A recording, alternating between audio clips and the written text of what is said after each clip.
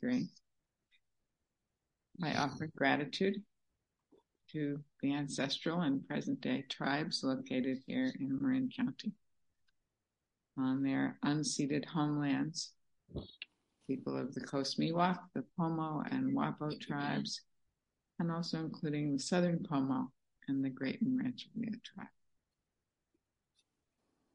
We honor their encyclopedic ecological languages, their stories and songs, their ways of caring for and being in relationship with all beings, and the power of their ancestral healing spirit. So as you might remember, Irene and I were up visiting in Vancouver this last week, and we were among the Musqueam and Squamish and Tsleil-Waututh people. I had to practice that, saying that Tsleil-Waututh. It's not easily pronounced by the spelling. And I looked into their history while I was there, and they are people of the coast, just like you are in this room, people of the coast. They're people of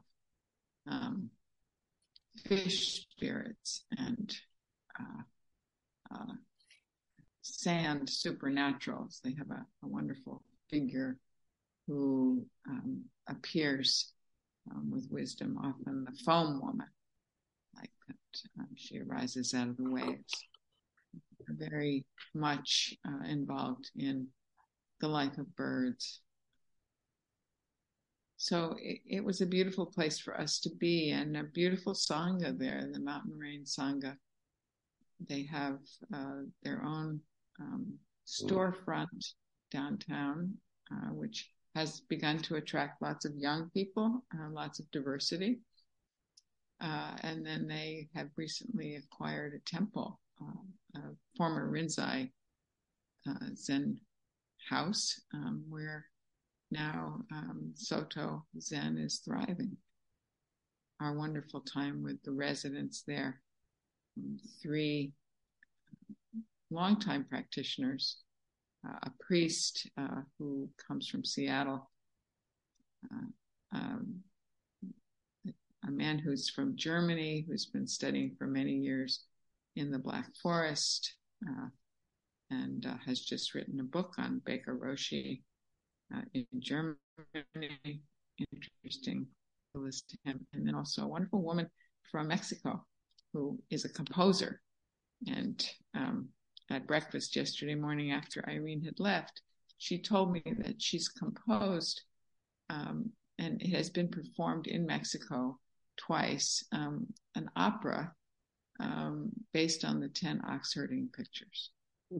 Those are famous pictures in the Zen canon.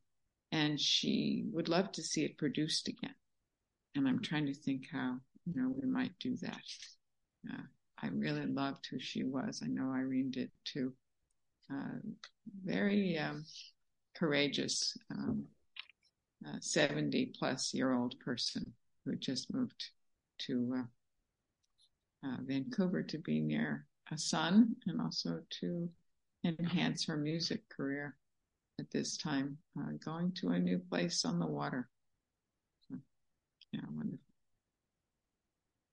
So thank you to Irene, who was my wonderful companion. Yeah, thank you.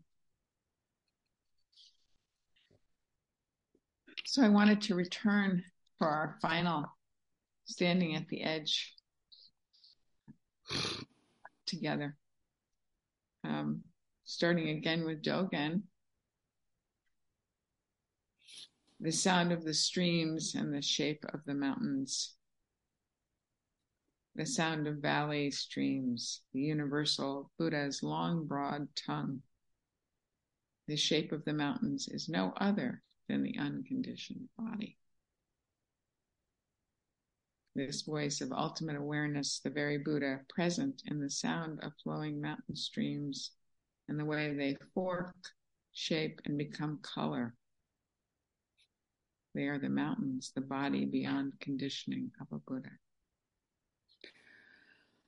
the ultimate, not at all separate from the phenomenal world, what we usually call the landscape around us.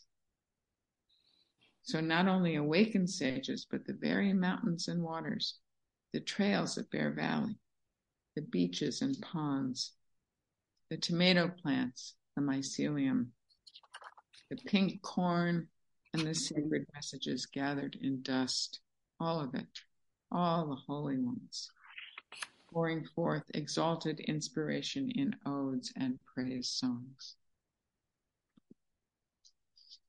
With this realization, we're like the great poet himself, that Chinese poet Su He, or Su Dong Po, the poet feeling myriads of verses arising and flowing forth from us. And now we wonder, how can we ever share this wondrous vision of awakening with other beings? How can we share our questions, identical to the Buddha's own question upon awakening 2,500 years ago? Could anyone ever understand what he had realized? How could he share the awareness? So for us, having now studied standing at the edge, we are bringing forward our own realizations, having begun to learn more about wonder, to learn more about what happens when we're engaged, when we're respectful, altruistic, and empathetic.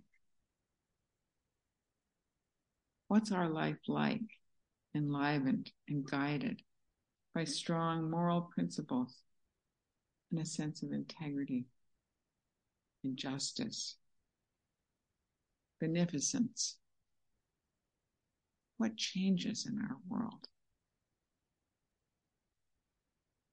Well, part of our realization, I think, is that we can face into this world as it is without collapsing in fatigue or distress. Wendy's talk last week about the edge of the edge states, a good caution for what happens to us when we lose our center, when we lose our focus on our breath. How can we, without identifying so intensely with what's going on as it is, that we damage our ability to act, how can we not do that?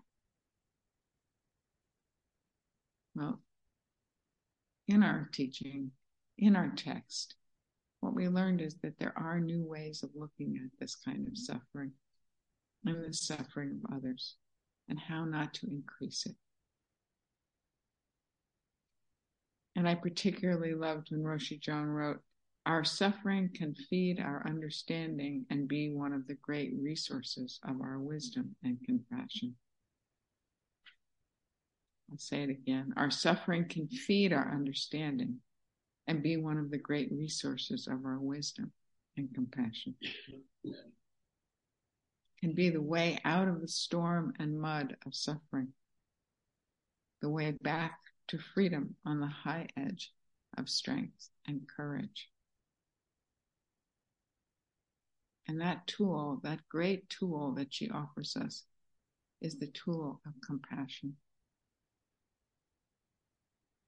the tool of being with, the tool of not being separate.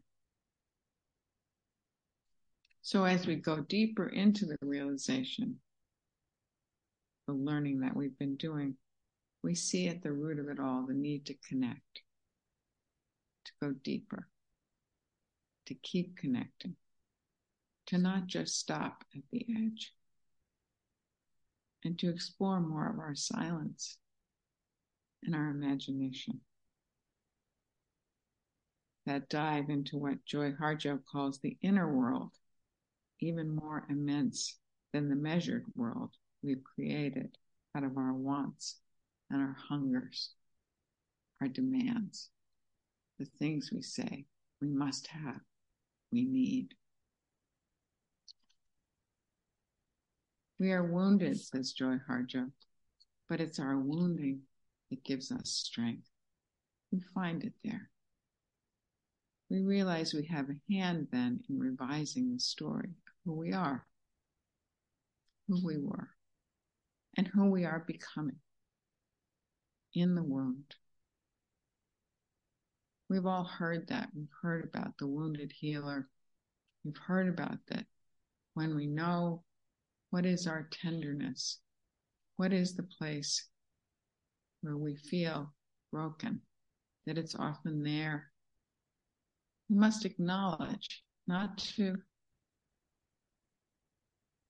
dive in and drown, but to admit that we might feel lost, that we might feel loneliness, that we might feel confused. Harjo goes on to talk about it as a sort of ceremonial process of healing. She calls it a call and response. She says silence calls out to us. And I say it, in our sitting, in our zazen, silence calls out to us. And then only the kinds of voices that come from the silence begin to emerge and speak to us. It's kind of a back and forth. She says the road isn't always clear. There can be jams and wrecks of questions, belief brought to its knees, mountains of sand blowing in the wind, and fires, so many fires. And we learn in this practice that we and all of us, all of this, are part of the world as it is. So we can go deeper into the realization, paying attention to our words, how they evoke movement, feelings, and meanings. How a word with a gesture offers so much. Even a silence with a gesture, the bowing, offers so much.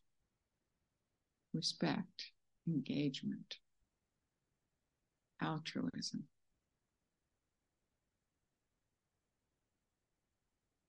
I think this kind of trust in that silence is what we're learning more and more. We can depend on.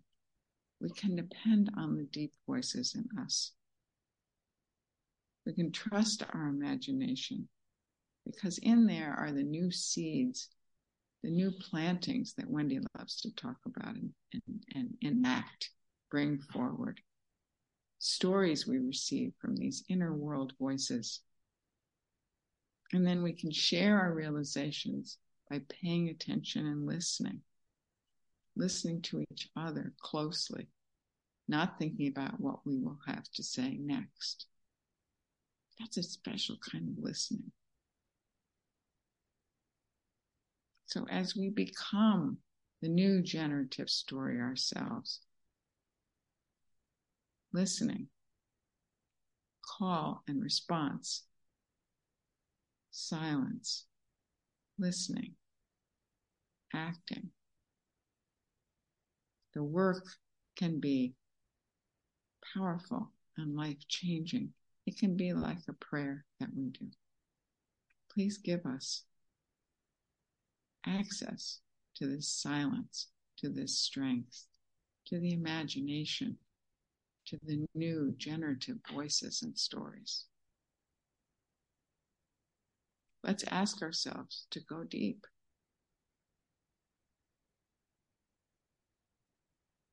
So in our breakout groups and in our room here today, I want to ask you 3 different questions. And I don't want to tell you all 3 to begin with. I just want to start with the first one. And I'm going to do it, but then I want us just to sit for a few minutes. And the first question is, what can I deepen during this time? What can I deepen during this time?